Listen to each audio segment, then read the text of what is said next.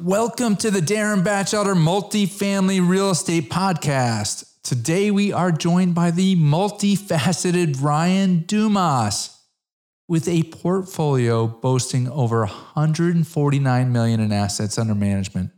Ryan has cultivated a successful career in multifamily investing. His experience spans across managing 600 plus apartment units, 200,000 square feet of flex industrial space, and working as a commercial mortgage broker for over 9 years. Ryan puts his investors first and has a passion for what he does. Buckle up as we journey into Ryan's world of multifamily investing. But before we get started, I know it's scary and uncomfortable doing something for the first time. I got started investing in real estate 5 short years ago. Since then, I've invested in many different multifamily properties, both as a limited partner and as a general partner. If you have questions, I'm here to help. Visit darrenbatchelder.com/investor call and let's get those questions answered. This episode is sponsored by Cashflow Portal, real estate syndication software that accelerates capital raising. I'm both an LP and a GP in many multifamily deals. I've used many different software applications for the capital raising process, and I like Cashflow Portal the most. I'm so confident in the software and the Cashflow Portal team that I've become an investor in the company. If you are a syndicator looking for a software platform, then let the Cashflow Portal team know that you heard about them on Darren's podcast, and you will automatically receive 3 months off an annual contract. You can find the company at cashflowportal.com.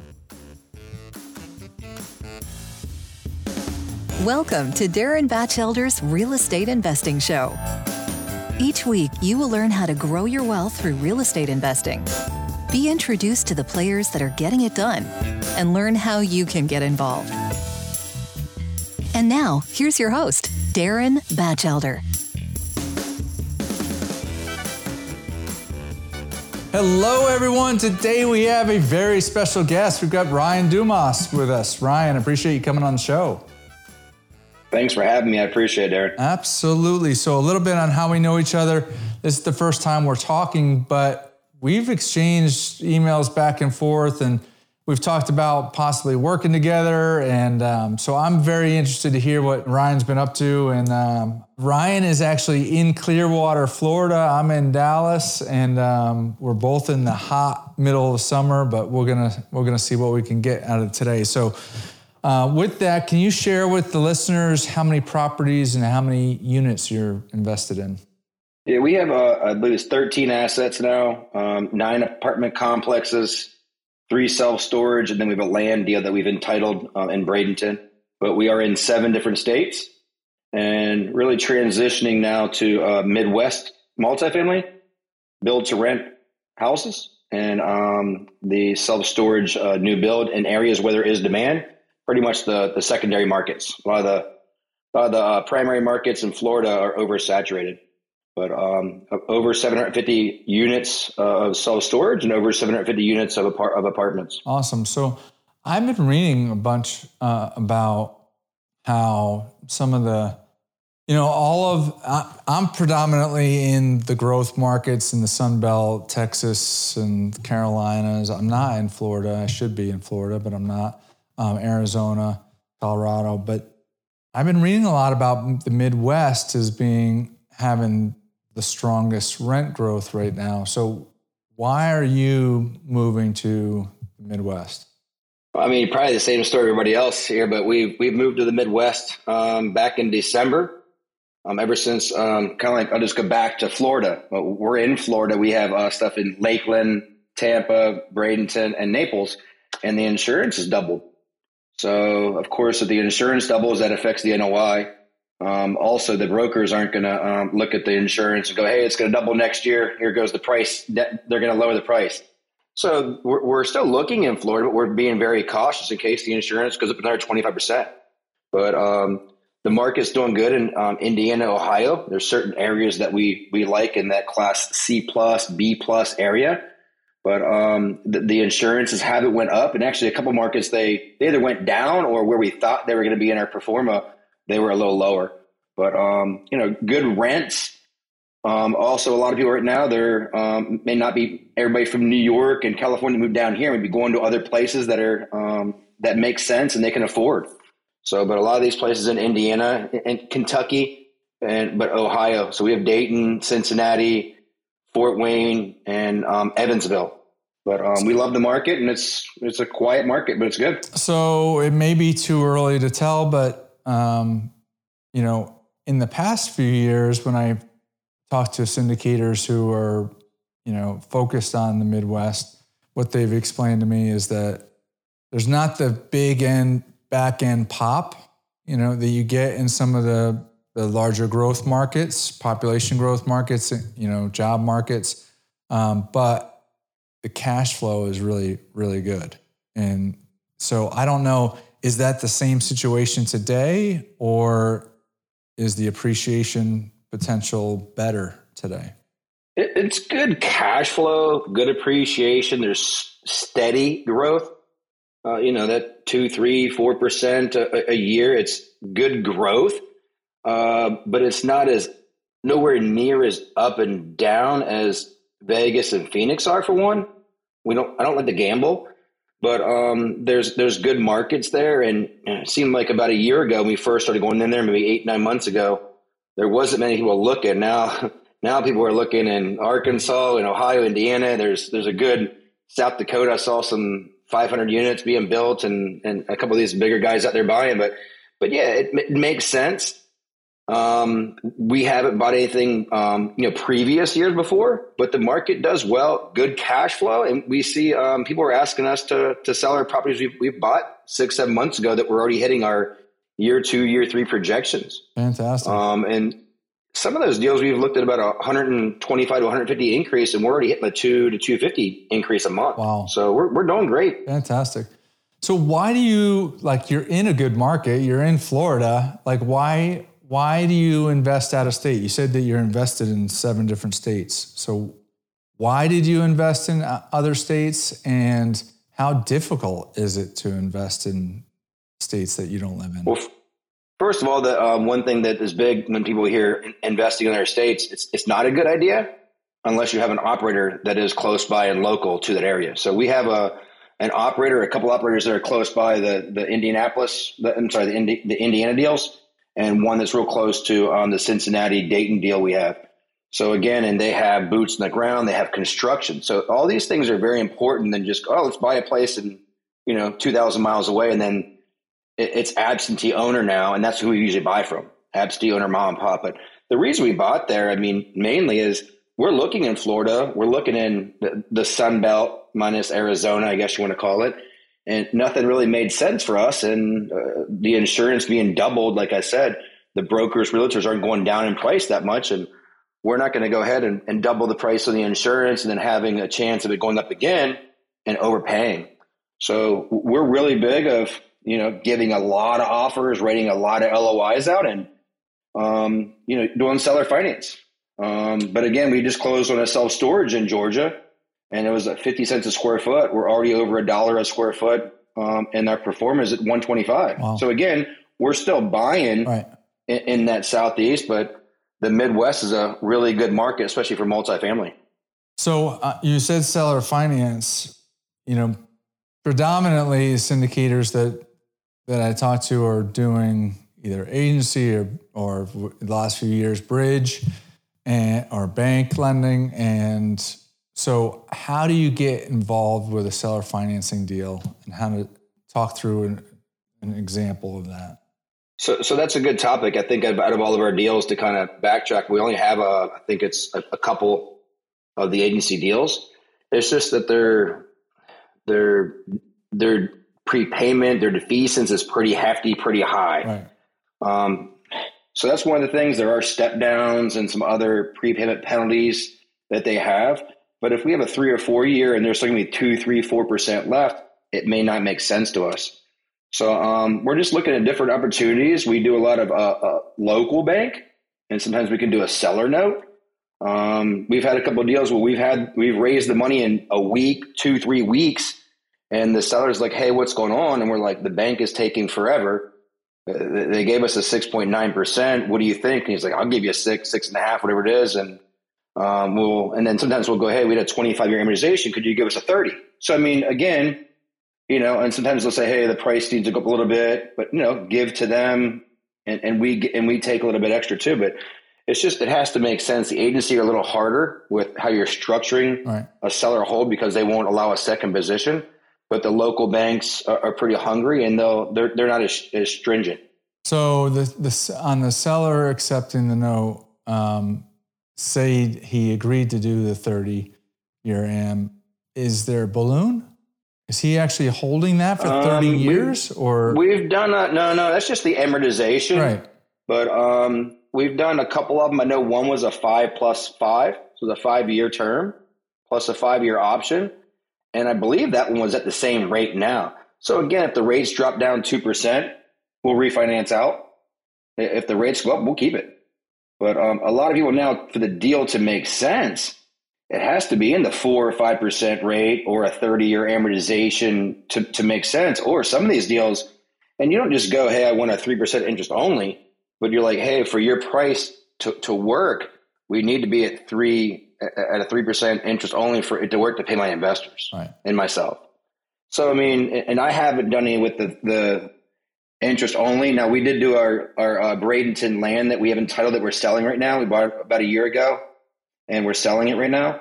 We have I think it's a 3 or 3.5% interest only on that. So that's a pretty good deal. And we might actually give that to the developer, and they can extend that on as well.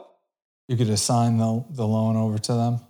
Yeah, they said that they would do it already. And that's one thing that we asked for just in case about a year ago. And that's one thing with having a financial person on these deals. They can help out because we don't get a whole lot of variable rates, because there was a lot of deals people were like, "Get a variable rate." I'm like, "Nope, I'm out," because I know what could happen. I didn't think it was going to happen this bad. Right. But yeah. Yeah, a lot of people stuck with floating rate. Hey, talk about, not everybody is as bold with their faith, and you put it right out there. So talk about your faith, how you look at freedom, and freedom. Some people look at it as financial freedom. Some people look at it as time and financial freedom. But what's your perspective on those two areas? I mean, one of the things that we have is, believe in God and to share it. So, I mean, it's just kind of crazy. About 2 weeks ago, we had a buddy at our church that was always greeting everybody, helping people. He was always with his kids, and he passed away. So again, it's one of those things that I want to make sure to spread the gospel. It's about the stronger I am, the closer I am to God, the better I am as a father, and the better I am as a husband. Well, actually, it's the husband first, because I was always kids, but nobody's teaching me how to become a better father and a better husband to raise those kids. And I have 4 daughters. But I mean, faith and family is very important. So, I mean, if I can tell a little story, in 2019, I did really good. I've been doing commercial financing for about 11 years. I'm still doing it. And just imagine the rates are high right now, so I'm not that busy, but I'm doing some deals. 2019, I made some really good money. Was traveling all over speaking and doing everything for commercial financing with hoteliers, apartments, self-storage. Long story short, went into 2020. Everybody knows COVID happened. And I was sitting at the house just twiddling my thumbs. A lot of my hoteliers and even apartments were like, "Hey, we're taking a month or 2 off." And a lot of hotel people in certain areas were like, "Hey, I got 10% occupancy. What do I do?" I was like, I don't know. There's a big scare out here. I don't know. And my last event was Best Ever Conference in February and came down. And that's when everything started happening in that February, March. But it was one of those things I saw on Facebook. I was sitting home for days and days. We're just playing board games. We were having drinks. We were having food. I probably gained a lot of weight from the beginning of COVID, washing it down with Clorox bleaches, tabs, and everything else. But it's one of those things I saw in there, and it said, "Hey, Dad, how much money do you make?" And I was sitting there, I'm like, what is this garbage? And I looked at it, and I think I saw that picture, and it's like, I don't know, $100 an hour. And then like the girl turns around, she goes, "Dad, here's $50. Can I have 30 minutes of your time?" And I'm like, man, that's me. Like my wife was like, "Hey, dinner's ready." I'm like, "Oh, I'm making a call. You know how much money I'm going to make here?" And the kids, how much, I'm doing this work and working until 7, 8 o'clock. And it just, there was no shut off. And of course I was listening to Tim Bratz and some others about, hey, making sure you have a shut off, make sure you have, your time with your kids, your wife, and everything. And so just a lot of those things that I saw and that I wasn't doing. And somebody's like, "Oh, you're doing this with your kids and you're doing that." I'm like, no, I wasn't. A lot of people may have an organization or give because they're given to fatherless kids because they didn't have a father or they've learned to be a better father. But that's one of the things that, and I get better at it. We're all working, and I want other people to be better at it. Like I take my kids out, and I'm like, "Oh, every Thursday I take my kids out for daddy-daughter day." And something like that, be like, "Oh, you're this." I'm like, listen, I'm not better. Now I'm trying to be a better father. And I have 3 daughters at the house and one that's in college now. And I try to spend as much time. And then my one that's in college and getting ready to check into college this week, I'm like, "Hey, just so you know, we're still doing daddy-daughter next Thursday. Sometimes she'll pop in. I'll have all 4 of them." But it's different because so in my mastermind, the core, there's 95 of us now. I asked people, I'm like, "Hey, do you guys spend time with your kids?" Like, "Yeah, I have 3 kids." I'm like, "Have you ever spent one-on-one time with one of them?" I mean, if I went to the store and one kid or one of the children went with me, I'm like, no. Taking one to breakfast, taking one for lunch, dressing up and everything. And that's when for Father's Days and birthdays, they're like, "Just give me a gift card, have them pick something out they want to do." And they'll do like a little dinner and a theater, dinner and ice cream or whatever it is. But it's just one of those things that I've learned. And I'm in a group right now. It's Purposeful Fatherhood. My buddy's a pastor for all Major League Baseball. His name's Luke Sawyer. And really, he's like, intentionally, what are you doing with your wife? Are you dating her? And I mean, that's one of the things that if I didn't have these people around me, when my kids were all at the house, we probably would have gotten divorced because we were paying attention to the kids, doing the house, cleaning, paying bills. And it's an everyday thing. It's not like, hey, I'm perfect at it, but are people around me, I'm rubbing off and then I'm learning from what they do. And, but it's just a really good thing of hanging around the 4 or 5 guys and people you're with is who you rub off onto. No matter if it's real estate or being a father, being a Christian, being a good dad, because there's people I see and I'm like, okay, I'm not going to judge you, but just so you know, I'm like, Luke does this thing here. It's $50 a month. Try it out. And then a couple are like, hey man, he's changing my life. But so I mean, that's what it's about. It's about helping each other grow together. That's kind of one of my whys. I think that's huge. So I'm part of a men's Bible study. It meets Friday morning at 5:30, very early in the morning. But a lot of the circle with real estate and financial freedom, and it's about building wealth for your family and then helping others build wealth.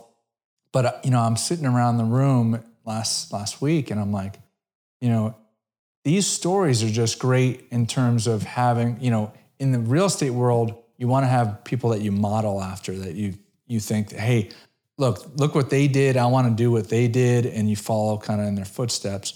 But there's other parts of life to do the same. Like you said, being a better husband and a better father, and so we're always trying to grow. So we don't want to just grow financially, right? We want to, and so when we think of the word freedom, mostly we think of financial freedom, being able to do what you want, and you don't have to, go to work, go to a W-2 job. But part of it is time freedom, that you actually, you have investments and you have the opportunity to do this one-on-one time with your children also. It is. It's very important because, at around 5:30, I have a thing that says put the phone down. And then like 5:45 is like, are you still on the phone? Put the phone down, because we usually start to have dinner then. And then was it yesterday? I think I put the phone down like at 4:30. I said, hey, what can we do for dinner and this and that? But But it's very important because you get, in this world where you're just working to, even people like giving. I'm going to give once I make $1 million. Well, if you can't give when you're making 50,000 a year, 100, 200,000 a year, how are you going to give then? Right. And it's important. Like the guy I said in our church that passed away. I mean, we had 100 people at the prayer meeting at 7, 8 p.m. one night. And just, he touched our lives. But he was the guy that you're like, I want to be like him. Through God. I mean, really, because of what he did. Not like, I want to be him, I want to be him. Right. But it's like all these things that he always did stuff with his daughter. He just had a daughter. He passed away his daughter's 6th birthday. Sad. But there was about 1,000 people at the funeral last week, whatever it was. And he was a major in the police and everything, was getting ready to retire. But just, to know what he showed his kids about God and being a man and a head of the household, it's just what I want because, there was, the young me was a different version of me. And each year, 2 years, I tried to level up. And it's one of those things that I do a lot of stuff with the syndication world. So it's not like, oh, look at Ryan. I'm like, well, you might not want to be me because a lot of this stuff is 3, 4, 5 years out. So, Ryan's working for 3, 4, 5 years from now, but everybody's got to have their goals. That's one of the things I go over in our mastermind, or just a person that reaches out to me and I want to be you. I'm like, no, you want to be the best God-given you right. that you can be of whatever you like, right. because you might not like any of the stuff I do. Right. But yeah, I love it. I love trying to get people's potential of their, physical, what they want to do with their spouse. Or like, what do you mean? I'm right down vacations. I'm like, what kind of vacation do you want to take with your wife, your kids? And I'm like, I thought you were talking about real estate goals. I'm like, I am, but I'm not there yet. Like, how much do you want to give? Like, I was at a Rod Cleve event in 2019. And they're talking about how many units you want. People were putting 2,000, 5,000. I was like, I want to give 100,000 a year. I want to give $1 million away and all this stuff. And Rod's like, I love that. But yeah, it's just the giving. I mean, I'm in it's called Man Up and Go, fatherless kids. And it's kind of crazy because my one buddy Trill that just passed away, his kids were just starting to help out with that organization. But it's a good organization, and some friends of mine are in it. My executive assistant, she's got 7 kids of her own, and 2 of them are of her biological, and 4 are adopted, and 1's still a foster. But and it's crazy. We had the meetup with Rod Cleve in Clearwater about a week ago, and there was like 6, 7 people that were talking about, oh, I have foster kids, I have adopted kids, I help them out. But it's crazy when you start surrounding yourselves around the same kind of people. And, we're talking about vacations with family instead of going golfing with friends and for a week or 2 weeks and going out drinking and, whatever it is. And like, oh, not with the family, because my wife's father, the same thing. He made a lot of money, was always out golfing and was never there for the family. And, I don't want that. And then I've been to an event also that was talking about, what if you had 10 years left to see your mom? Your mom's 70 years old, she makes it to 80. And I'm like, okay, my mom's in North Carolina. I might see her once every 2 years. So now I'm seeing her like 2 or 3 times a year. I'm driving up there and I'm having a little real estate retreat in LJ, which is about 35, 40 minutes from Murphy, North Carolina. My mom. Awesome. So again, I'm doing that.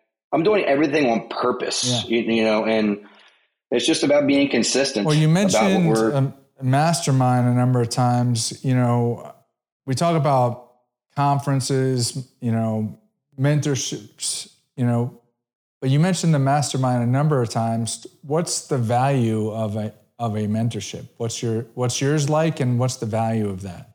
Well, I mean, I could say a lot of these is the time you put into it, but when you're going over underwriting deals, you're in your little mentor pod every week consistently, you're forming relationships. We all got something that we're good at. And it's just like, you can be in these Facebook groups, or you can watch as many YouTube videos as you can, and it speeds you up. You can get into a program that somebody says, hey, swipe your card here. It talks about how much money they can give you on IRR, but then they're swiping your credit card for 22% rate at their event for $50,000. And now you're talking to their assistant or the assistant's assistant, and we're still in there. We're on all the Zooms. We're on all the calls. It's us. We don't have 30 years experience. I've been through 5 cycles or anything else, but we've had a couple of sales. My partner's had a couple of sales going through. They're financially free. I'm not working on it very closely. And we really, for $250 a month, it's some of those things that people spend that much money on going to eat one night. But it's one of those things that you're in these rooms, you have somebody that you're accountable with, you're talking about what you're good at. Some people are shy. Well, if you're shy at a meetup or a convention, you might not talk to meet anybody. You might spend $200, $300, $400 or even $1,000, whatever it is. But in these meetings, you can be on Zoom and talk and meet somebody. Oh, this person's in California and they can raise $1 million. I'm at asset management and I can watch this property here. It's all virtual, but you learn so much value by the people that are there and instead of having to drive to a conference and spend $1,000 for a plane ticket and a hotel. But it's just like-minded people. And some of these people have no assets. Some people are renting an apartment, and then some people have houses. Some people have done wholesale deals and flips.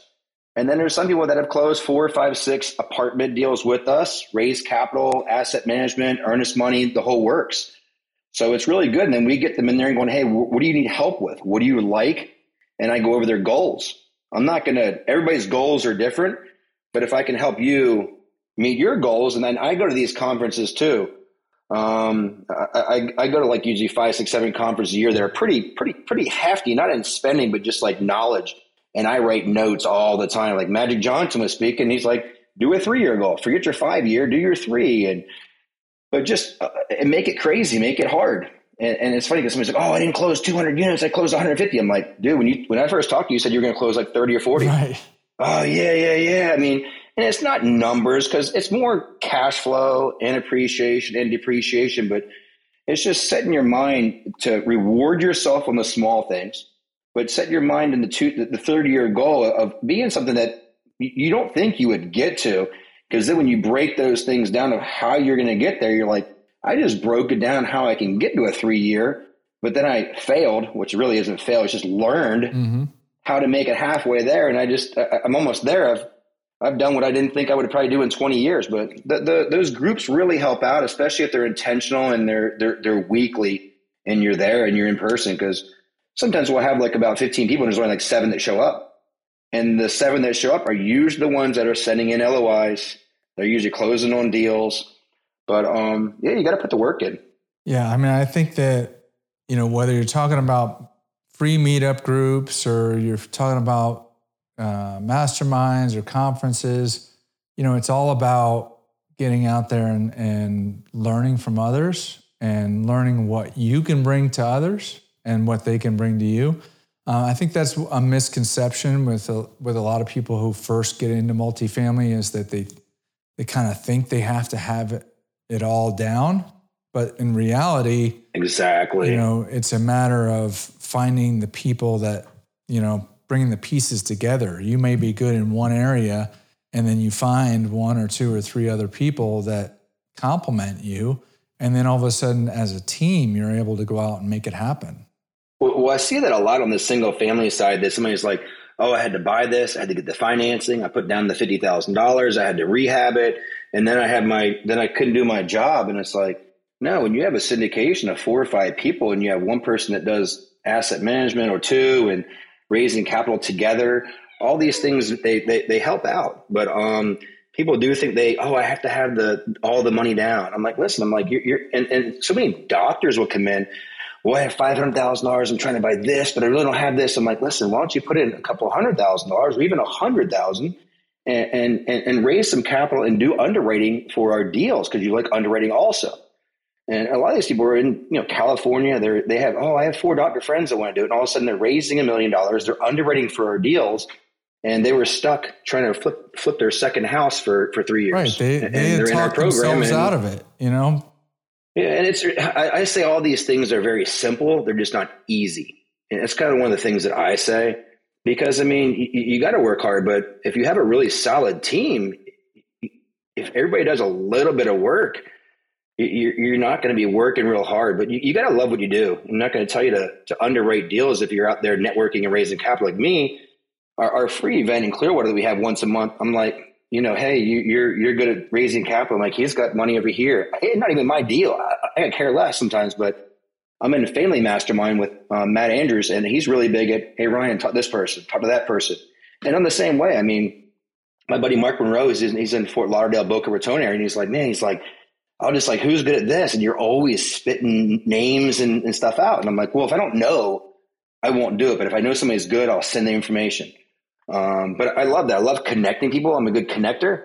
And when I'm at these events, like I said, I'm like, you're looking for the videographer. I'm like, dude, there's 2 here right now. And the person that's doing our video is here right now. Oh, she's with you. I thought she was with Rod Cleef. I'm like, no, I got her here. And, but I mean, it's just one of those things that you got to help others out if we're doing these rooms. And I always say start in the free rooms, right.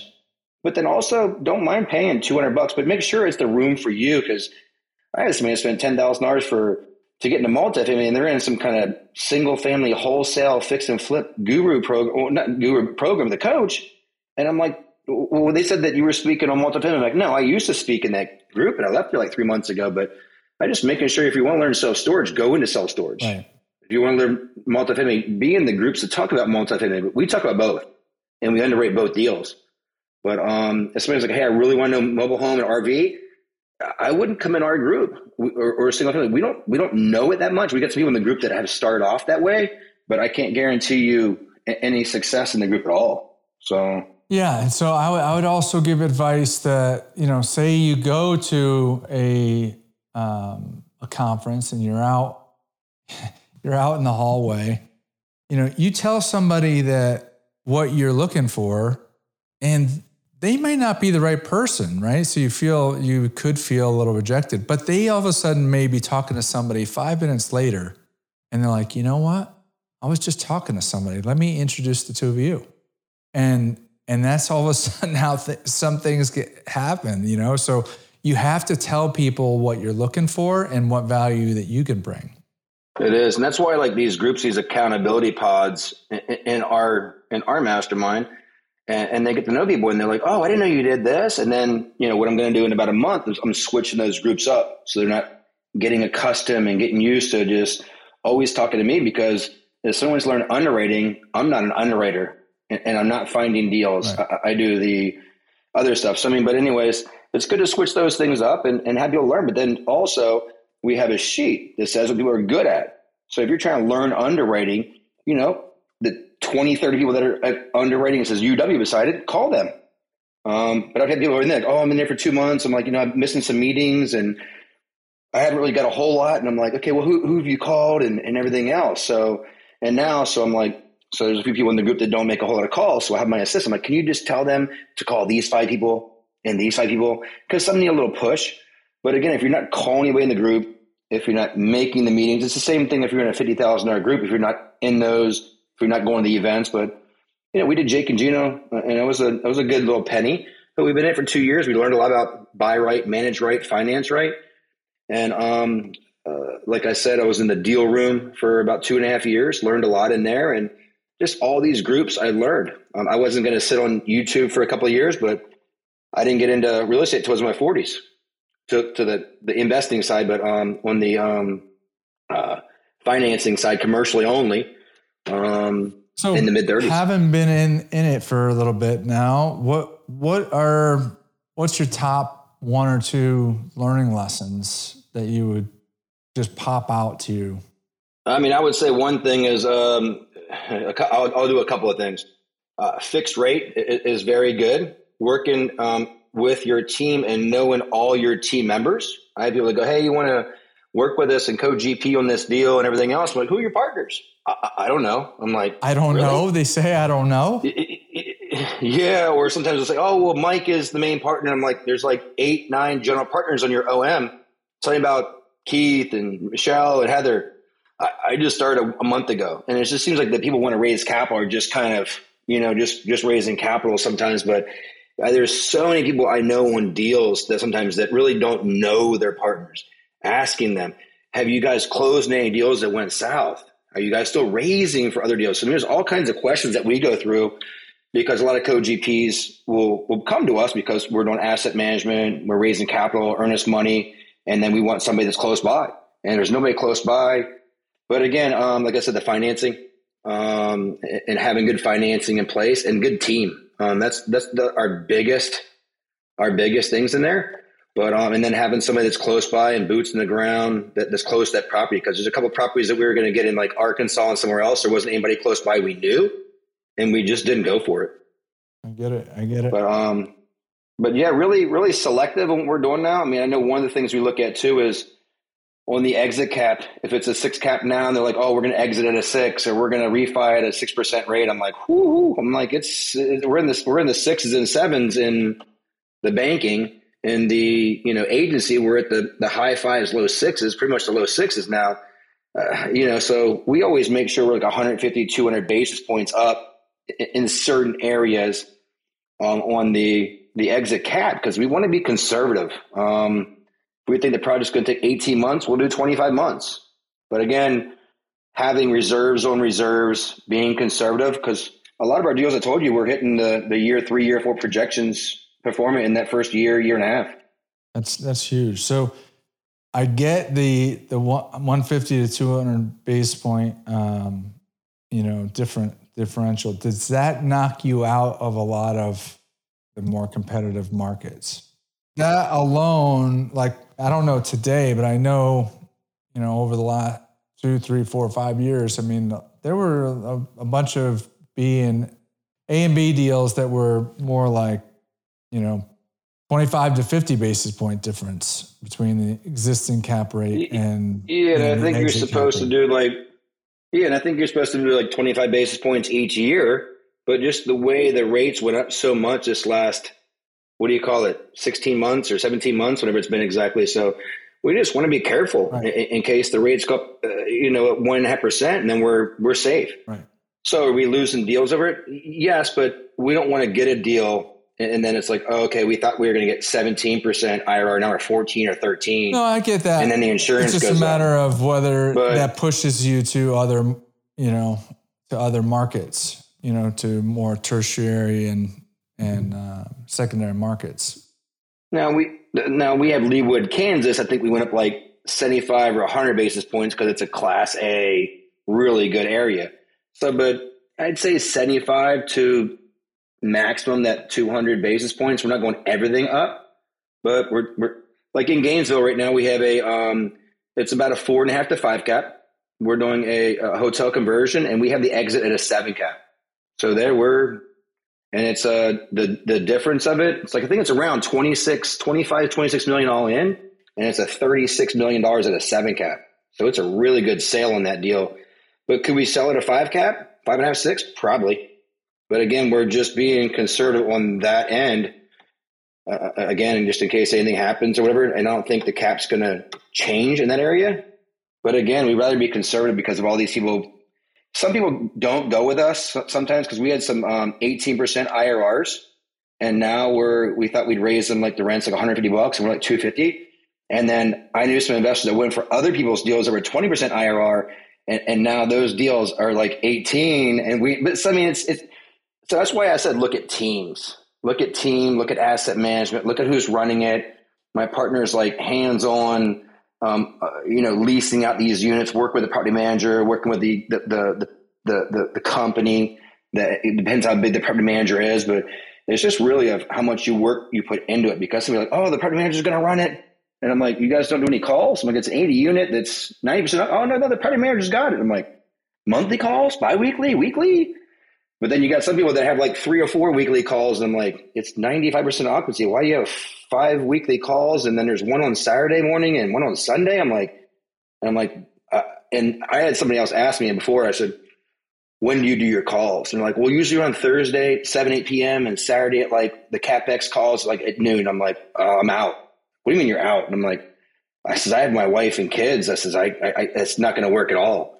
Well, let's go on a call tomorrow at like 7 p.m. I'm like, it's not going to work. So again, I mean, you got to find out where your time is. And me, it's people want to make these calls at 6, 7, 8 o'clock. And now not all the West Coast and the Mountain Standard Time and investors or operators will work with us because I don't want to be on the phones after 6, 7 p.m. during the weekdays and the weekends with that I could be spending time with my family because you don't get that time back. You can't buy it. You can't. Here's $1 million. Can I have a couple hours back from last week? You can't do it. Right. I completely get that. So your mastermind and the people that you've seen come in, say there's 2 different groups of people. There's some people that come in and they want to passively invest. And then there's another group that wants to come in and maybe they're looking to get into their first deal as a general partner.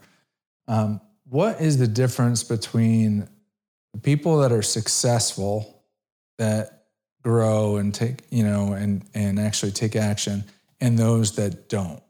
I mean, the successful ones are the ones I think that take chances and take action. I mean, I was sitting back not taking action for a few years. I could have been a real estate investor in my 20s. My dad and I could have bought something again. I always think it's God's timing, because I probably couldn't have handled that money good enough. But I think, to the people that are failing and learning from their mistakes are the ones that do well. I mean, look at, Albert Einstein, everybody else that's all these failed events, or it's just, you got to get in the morning. You got to have motivation. You got to have, you just that kick to go. But if you never try, you're never going to get anywhere. But the ones that are taking action and the ones that are in the rooms and learning with good action, I think the ones that are successful. I mean, there's people like, oh, I'm not going to invest right now. It's this and that. I'm like, listen, we got a seller finance at 5% rate for 5 years plus another 5-year option at the same rate. Like we're 10 years at a 5% rate pretty much, right, at a 30-year amortization. Or it's not like, hey, we have it that the insurance is not going to go up for 5 years. Hey, we have, it has to be 98% occupancy to get by. So, I mean, we usually have a lot of those things in there. We can mitigate risk as much as we can. But again, there's people that I'm like, if you're not interested and you're not going to take the chance, that one deal you had last, I'm like, that's the one that you said you didn't want because of, right, you didn't know self-storage would be busy. I'm like, well, we're already paying our prep payments out and it's been 2 months and we're paying the full, 8%, 9%, 10% on there. How can I get in that deal? I'm like, it's too late. So again, it's, you got to take action. And, also people come say, I want to put $500,000 towards a deal. And I'm like, why would you do that? What are your goals? Where are you trying? So again, I'm asking them their goals and they're like, I make $1 million a year. What do you mean? What are my goals? I'm like, well, what are your goals? And I have $500K. I'm like, I would diversify that. Like I ask them what your taxes, 401k, and find out whether they got a couple million in 401k. It's been a couple $1 million 4 years ago. And I was like, well, I would put $100K into like 3 deals, like 100, 100, 100. Why is that? I don't know, in case a tornado hits this one down and we're not paying any cash flow and we got to rebuild it or something, but I would do that. And sometimes people go ahead and they get mad and they put 300 or 400 towards like 3 different deals each. But, just asking them and diversifying them, because I look at it as in my shoes that I don't want them to lose money. And I really say, hey, I think this is going to be the really good deal. If you're going to, like I have hotel owners, they're my investors. I'm like, well, I'm going to buy another hotel in a year or two. I was like, well, then don't do this 5-year hold, do this 2 or 3 year hold here. It's a really good deal. And build to rent, we like those because the REITs are buying them like crazy. And I don't see any slowdown in that. I said, I would put your money all here then. So again, because sometimes they just want one deal. And if we have 2 or 3 deals, I want to see what deal fits them, right, and their investing, criteria. So it's really getting to know them. But listening, that's one of the biggest things. I hear people say over and over and over again, get educated. And I completely agree that you need to get educated. But I think the difference, in my opinion, the difference between the ones that end up being successful and not is what you said is that they take action, and you can read so many books and you can, understand the lingo and you can watch podcasts, and eventually you're going to have to invest in something. And then you learn from that. And hopefully you picked a good one, but if you didn't, you're still going to learn from that. I've met so many syndicators that, they did their first deal, and maybe that first deal there were some challenges that came up, and they learned from that, but they realized that this is still a better path than just doing the corporate thing.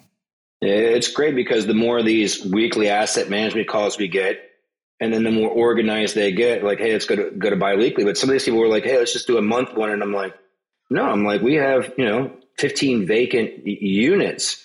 Let's our cap X. Let's see how these, different inspections or anything else went. Let's go check the place out, change the keys. And I haven't been in this game for 20 some years, but it's funny because I'm like, hey, the investors put money in here. Let's get it right. And, but we learn a lot. I'm like, hey, cost segregation study. Here's the finance person. Here's the IRA self-directed. Here's this. And people are like, holy cow, we just got this deal going on. You're sending me 4 or 5 different names. I'm like, they're the best ones. But if you got somebody else better, use them. Because some of the attorney we have and some others might be very busy because we're doing, we've done, 10 deals with our attorney, Nick Moore. He's got 2 or 3 of our deals right now. It's going on with 3 of them. So they get busy. And again, what happens when you get, I'm not saying one specific person, but what happens when you start making $1 million? What happens when you start making money? Again, what else am I?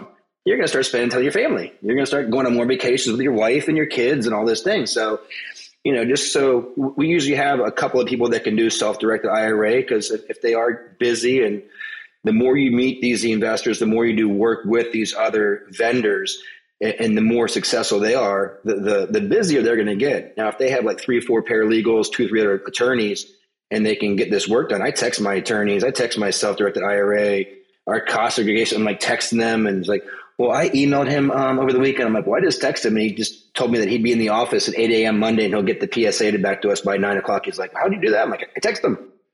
But yeah, it's just, you have to take a lot of action in this, and you can't do it by yourself is the one thing. And you shouldn't be scared of it.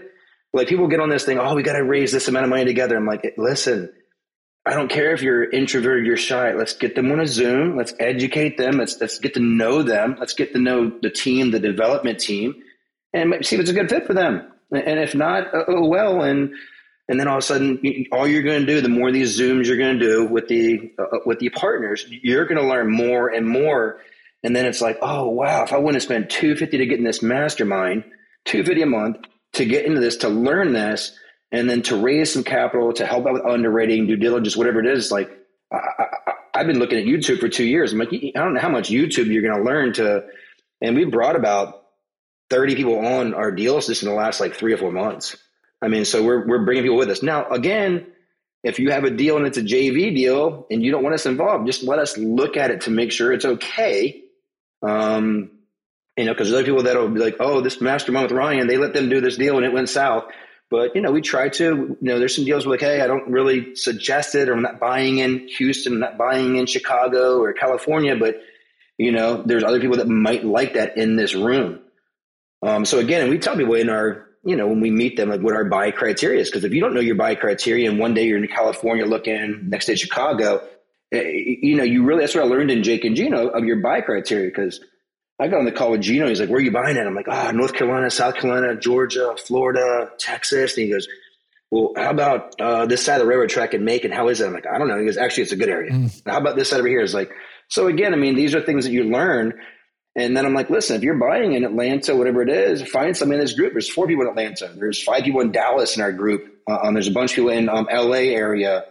And now we have 4 or 5 more meetups that are coming up in Texas, Virginia, New York, and some other areas. And again, I'm like, if you're not ready for the meetup, come to ours a couple of times and see how it is.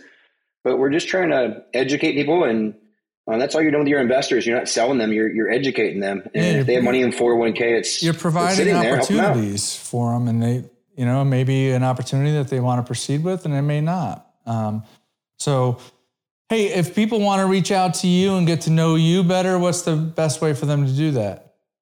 I mean, my phone number is 727-729-2647. We have a mastermind called The Core. The Core. It's about us because we are the core, all of us together. And you can get the request on Facebook, but it is invite only, and it is a paid membership. But also in Clearwater, Florida, we have a meetup the 4th Wednesday of every month down in Clearwater. Text me, call me. I am maxed out on Facebook. So, text, call me, or my assistant's Jolene Slavic. And she heads up our executive assistant and for the core.